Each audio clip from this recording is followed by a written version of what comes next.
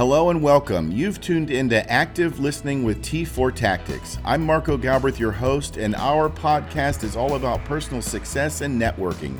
We'll discuss small business tips, health and wellness issues, personal safety tips, financial gain, and a variety of other topics from professionals in the field. And once in a while, we'll throw in our area of expertise, firearm safety and active shooter response for businesses, churches, and schools. So sit back, relax, listen and learn. Active Listening with T4 Tactics.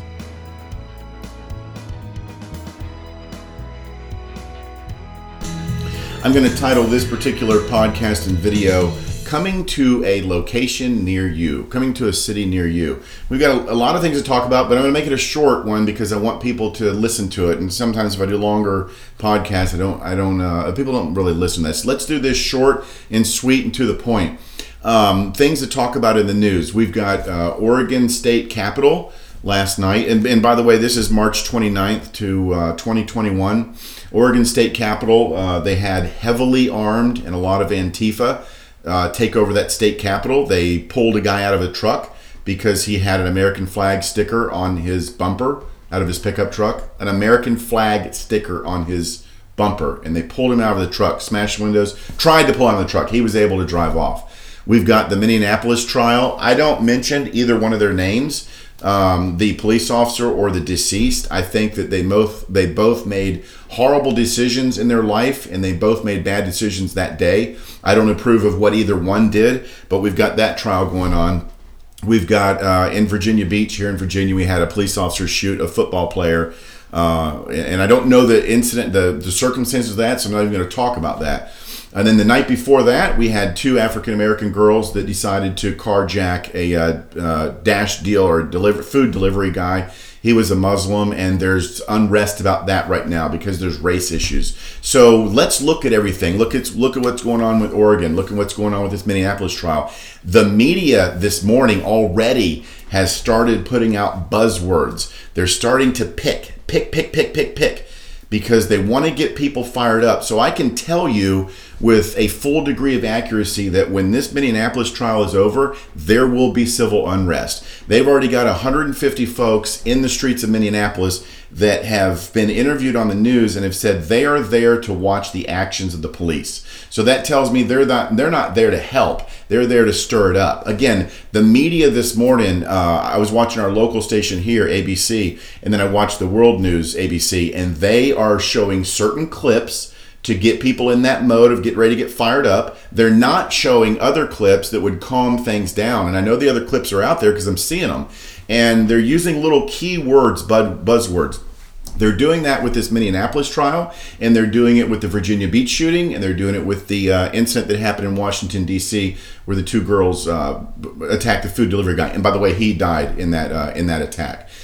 So we have to be ready, folks. It's coming. Once again, we know, regardless of what the outcome of the Minneapolis trial is going to be, there's going to be a large group of people that either are not happy because there was a not guilty verdict and they're going to lash out, or there's a guilty verdict but they feel like that police officer did not get enough punishment, so they're going to lash out.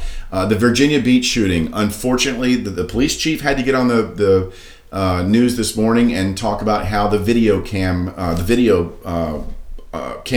that the officer was wearing was not turned on or was not working. So there's question about that. The media is stirring that one as well.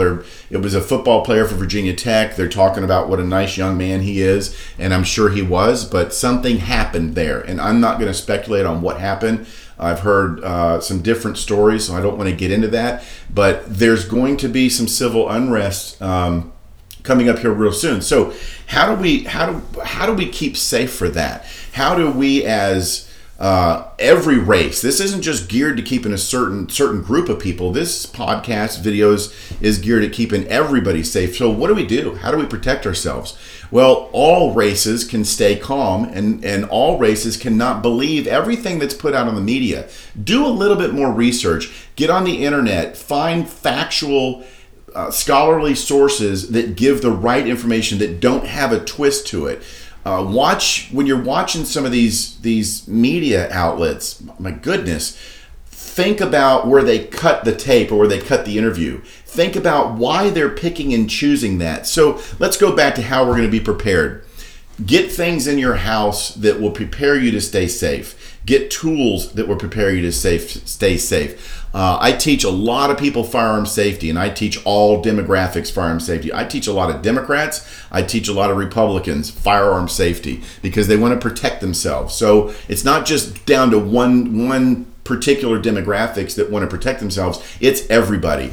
One of my biggest jobs is active shooter response training. So with that, a big portion of that is threat assessment and risk analysis or risk assessment. What level of threat or what level of risk are we going through? We're at a high level of risk. Not only are we at a high level of risk because what's going on politically in this country, but we're also at a high level of risk because what's going on just this week and what's going to go on next week. We're just about at a point where you've got to be extremely careful and prepared in just the next couple of days, the next couple of weeks. We look at these shootings, the attack on the Asian spas in Atlanta, and we have a copycat period that I always talk about. Well, what happened just 6 days later? The 10 people that were shot in Boulder, Colorado at the grocery store. So then we saw a bunch of other guys and girls pop up that were prepared to do an attack. Luckily, thank God they were stopped. So have your head on a swivel, be prepared, think about your threat assessment and think about your risk analysis. Look at your place of work. Can I board it up if I have to? If things get really bad, who do I call in order to protect my place of business or my house? Can I do it myself or do I need to call in somebody? Have those people on standby or retention before you need them. Think all this through. If you're locked down in your house for a few days or weeks, do you have enough food, water? Do you have enough ammunition? Do you have a firearm to protect yourself, legally protect yourself? Now let's take that one step further. Do you have the legal knowledge on what you can do to use that firearm? The very last thing you ever want to do is shoot somebody. We don't carry guns to shoot people. We carry guns to recreational shooting. We own and carry guns to be responsible, well-armed, legal citizens. So think about that. You really need to take some time to look at Virginia gun laws. I did a podcast with Bethany Harrison, the Commonwealth Attorney, and all we did was talk about Virginia gun laws. What does Virginia say when you can use your gun in self-defense in your house? What does it say when you can use it on the street? How are you going to get in trouble with it, and how are you not going to get in trouble with it? So check out that podcast. But think about, what do I need to do?